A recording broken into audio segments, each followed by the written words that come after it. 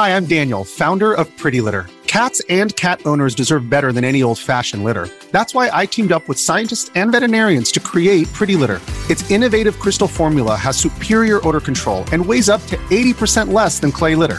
Pretty Litter even monitors health by changing colors to help detect early signs of potential illness. It's the world's smartest kitty litter. Go to prettylitter.com and use code SPOTIFY for 20% off your first order and a free cat toy. Terms and conditions apply. See site for details. When you need mealtime inspiration, it's worth shopping Kroger, where you'll find over 30,000 mouth-watering choices that excite your inner foodie. And no matter what tasty choice you make, you'll enjoy our everyday low prices, plus extra ways to save, like digital coupons worth over $600 each week. You can also save up to $1 off per gallon at the pump with fuel points. More savings and more inspiring flavors make shopping Kroger worth it every time. Kroger, fresh for everyone. Fuel restrictions apply. Hey Geekscapists, I'm here with Keith Robinson from Intellivision, which is pretty awesome. We're here on the Kamikaze floor, and Intellivision has a whole setup where you can actually go and play some of the old Intellivision games, right, at least from my childhood. I know being 33, which is kind of crazy, being 33, and already there's an entire generation of gamers that didn't know about even the original. They didn't even have original NESs in there. Right. But Keith, what was your introduction? You were one of the original programmers for. Yes, I started at Mattel in 1981, designing games. In what year? 1981. 1981, you started designing games for the Intellivision system. Mm-hmm. And Mattel made this video game system. Which... Right, the Atari 2600 was really the big thing that came out mid-'70s. And then Mattel, biggest toy company in the world, said, gee, we should have something to compete with that. And so they developed the Intellivision. But there wasn't any idea that Mattel would just make games for the Atari. They wanted their own system. Right, sure. And there was no proliferation between the two. No, not initially. Okay. See, originally there wasn't even that belief that you could legally do that you could design a game for another person's platform. It really was Activision that came along later with people who had started at Atari, and Activision came along and started making games for Atari that they actually went to court and the court said, oh yeah, you can do that. Wow. Yeah, wow. And so then we started making games for Atari. Atari started making games for Intellivision. Everybody started making games for each other. What were some of the classic games that you were the programmer on a lot of these games? What were some of the classic games that you helped design? I worked on a game called Tron Solar Sailor. We had 3 of the games based on the movie Tron back then, and I designed one of those. And then I went on to manage. There was a game called Shark that was very popular. I was manager on that, and then a couple of other games that didn't make it out from Intellivision, from Mattel. But then a couple of years later, the company that bought the rights came out with them. Thin Ice, Hover Force, some of these later games. And what was it like? What was the climate like working on something new like home gaming that had only been around arguably not even 10 years? Oh, yeah. The initial home games didn't start till 1971, and even then, when they started, they were hardware. You had to be a hardware designer. They were all of the design stuff was done by the chips. There were no computers in the early game systems. Even the arcade machines didn't have computers in them. That didn't come until the mid-'70s. So the Fairchild Channel F was the first home machine that had a computer in it. Then the Atari 2600, and then we did it with the Intellivision. But all of us who were designing games, we didn't grow up with games. Nowadays, everybody grew up, and there was such thing as video games. But back then, there weren't. So when we were designing games, we were, it's new territory. How do you design a game? How do you let people know? How do you put icons on screen and stuff? And arguably, you can say that what we developed then, in terms of how do you get things in the corner, how do you get people to look at different areas, is now how the internet came about, how the web came about, and everything today, everything in life pretty much. But you guys were creating a new language. Right, a new exactly. visual language that... Right, that now people know. And see, still, somebody like me, who's now 57, I pick up these games and I have to intellectually think about how to play them.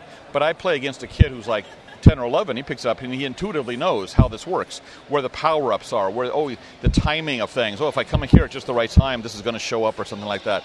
There are games that we developed at Mattel that I've been playing since 1982, and I play against somebody who's 10 years old who's never seen an Intellivision before, and he's beating me within 10 or 15 minutes because he knows the language of video games. That's incredible. Yeah. Was this something that during the 70s, before your job at Mattel, you wanted to get into? Or was it something you fell into? I kind of fell into it. What I wanted to get into was movie effects, and that's what I was working in, special effects for film. And what had happened was I'd been talking to the people at Information International that were working on the movie Tron at the time, and then when I went and met some people from Mattel, they were looking for somebody to program a Tron video game, and You said maybe hey. that'll get me in the door, and now here you are, and you're still working with Intellivision. Yeah, 30 years later. Never had planned that, but that's how it worked out. Now, if there's a younger gamer or somebody in the audience who mainly only knows like Xbox, PlayStation, stuff like that, but wants to know what Intellivision's all about, do you guys still make stuff for them? Do you guys still make maybe built-in controller with a bunch of programmable games or Right. games? We've been wanting to keep the games alive. Initially, we did it just for the nostalgia, for the older people to say, remember these games back then. But then we found out that a lot of kids liked the games. People who had never seen it before. These kids, we actually gave it to a newspaper editor to review it over the Christmas holidays back in 1988, or 1998, I guess it was. Anyway, he came back to me after the holidays and said, my kids were playing bowling all weekend. Wow. It's like bowling? They were playing bowling on Intellivision, but they loved it. The quick, fast games, addictive, and very fast to learn, and you play for 5 minutes, and hey, I want to beat that score again. Casual gaming, just the kids were really into it. So we found that there was a market beyond just nostalgia. So we've made collections for the PlayStation 2, for Xbox, for GameCube, PC? the DS, PC, Mac. So we have the emulated games. We have plug-and-plays, which you put batteries in it and plug it into a TV set, and you go to town playing on it. You've got an entire catalog of it. Oh, yeah. Pretty much, and we're on the iPhone and the iPad. Pretty much every time a new platform comes out, we try to get there. And what we're doing now is we're also kind of upgrading things. We have some new games that were just announced. Yeah, I mean, yesterday was literally the first time it was ever shown. Some games for the PlayStation Home. And they are new games. Well, they're the old games, Astro Smash, but we call them Gen 2 games because they are still simple. They still kind of are blocky graphics. They kind of have that nostalgic feel to it, but they use the features of today. So they're really new games. PlayStation Home, and you can play them today. Not yet. Okay. But they will be there probably by October, November. They'll be there. That's incredible. But we announced them yesterday. Sony announced them, and we have them in the booth now so people can play. So there's no fear that these games will ever be obsolete. No. I mean, it seems like they're fun games. I mean, it's not just nostalgia. It's people. They are good games. They are the basis. I mean, the most complicated games today, you can look at the history and where they come from, and this is the basic thing. When you go back to these games, this is where the basic fun comes from. So, final question. Yes. What makes a fun game? What makes a good game? Well, any game, and pretty much any sport, anything in life really is a challenge, an obstacle to get around, and then a reward once you've done it. So it's all obstacle, reward, obstacle, and reward. That's what a game is. You've got an obstacle, a challenge, you got to beat that, and then a reward.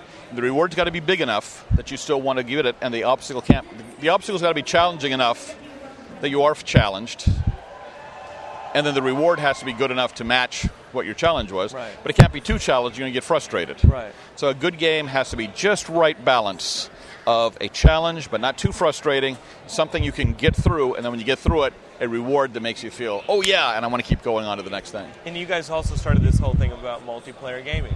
You could have different people in a living room playing games together. Right. And I guess that has its own culture to it, its own... Some of our games back then at Mattel, we had a horse racing game, and you could play 6 people could play at one time. Wow. Could be betting on their horses and everything, and the thing would start.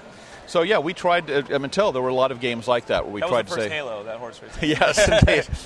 But that was the thing. For us, it was the sports games that really started in television on the track. But then we got into the space games and stuff, and so we had millions of people playing. So it was an exciting time back then. So today, people can find your games on sometimes maybe the PlayStation Marketplace, or at least in PlayStation Home coming up in November. PlayStation Home on Xbox. If you go to Xbox Arcade, they have downloadable games now. Xbox On Demand on your iOS system, and it's in there on iPad and iPhone. You can go and search on Intellivision. You'll find us there. So that's incredible. We're out there. Is there a website? Oh yeah, Intellivisionlives.com. And there you have it, folks. Or IntellivisionGames.com, or if you remember Astrosmash, Astrosmash.com. All of them will get you to us. So that sounds awesome. So I welcome both old gamers and new gamers alike. to check out Intellivisionlives.com. Intellivisionlives.com. That is awesome. And like I say, sometimes people don't even know how to spell Intellivision. Just go to astrosmash.com. Astrosmash.com. And that'll get to us. That'll get to us. That's awesome. Keith, thank you so much for joining us on Geekscape. You bet. I appreciate it. I'm going to come over to your booth a little bit later and play some Astro Smash. Yes, we have four Intellivision set up, plus the PlayStation Home stuff, and plus one of the plug-and-plays. Awesome. So we've got 5 different things set up over there. Awesome. Thanks so much. You bet.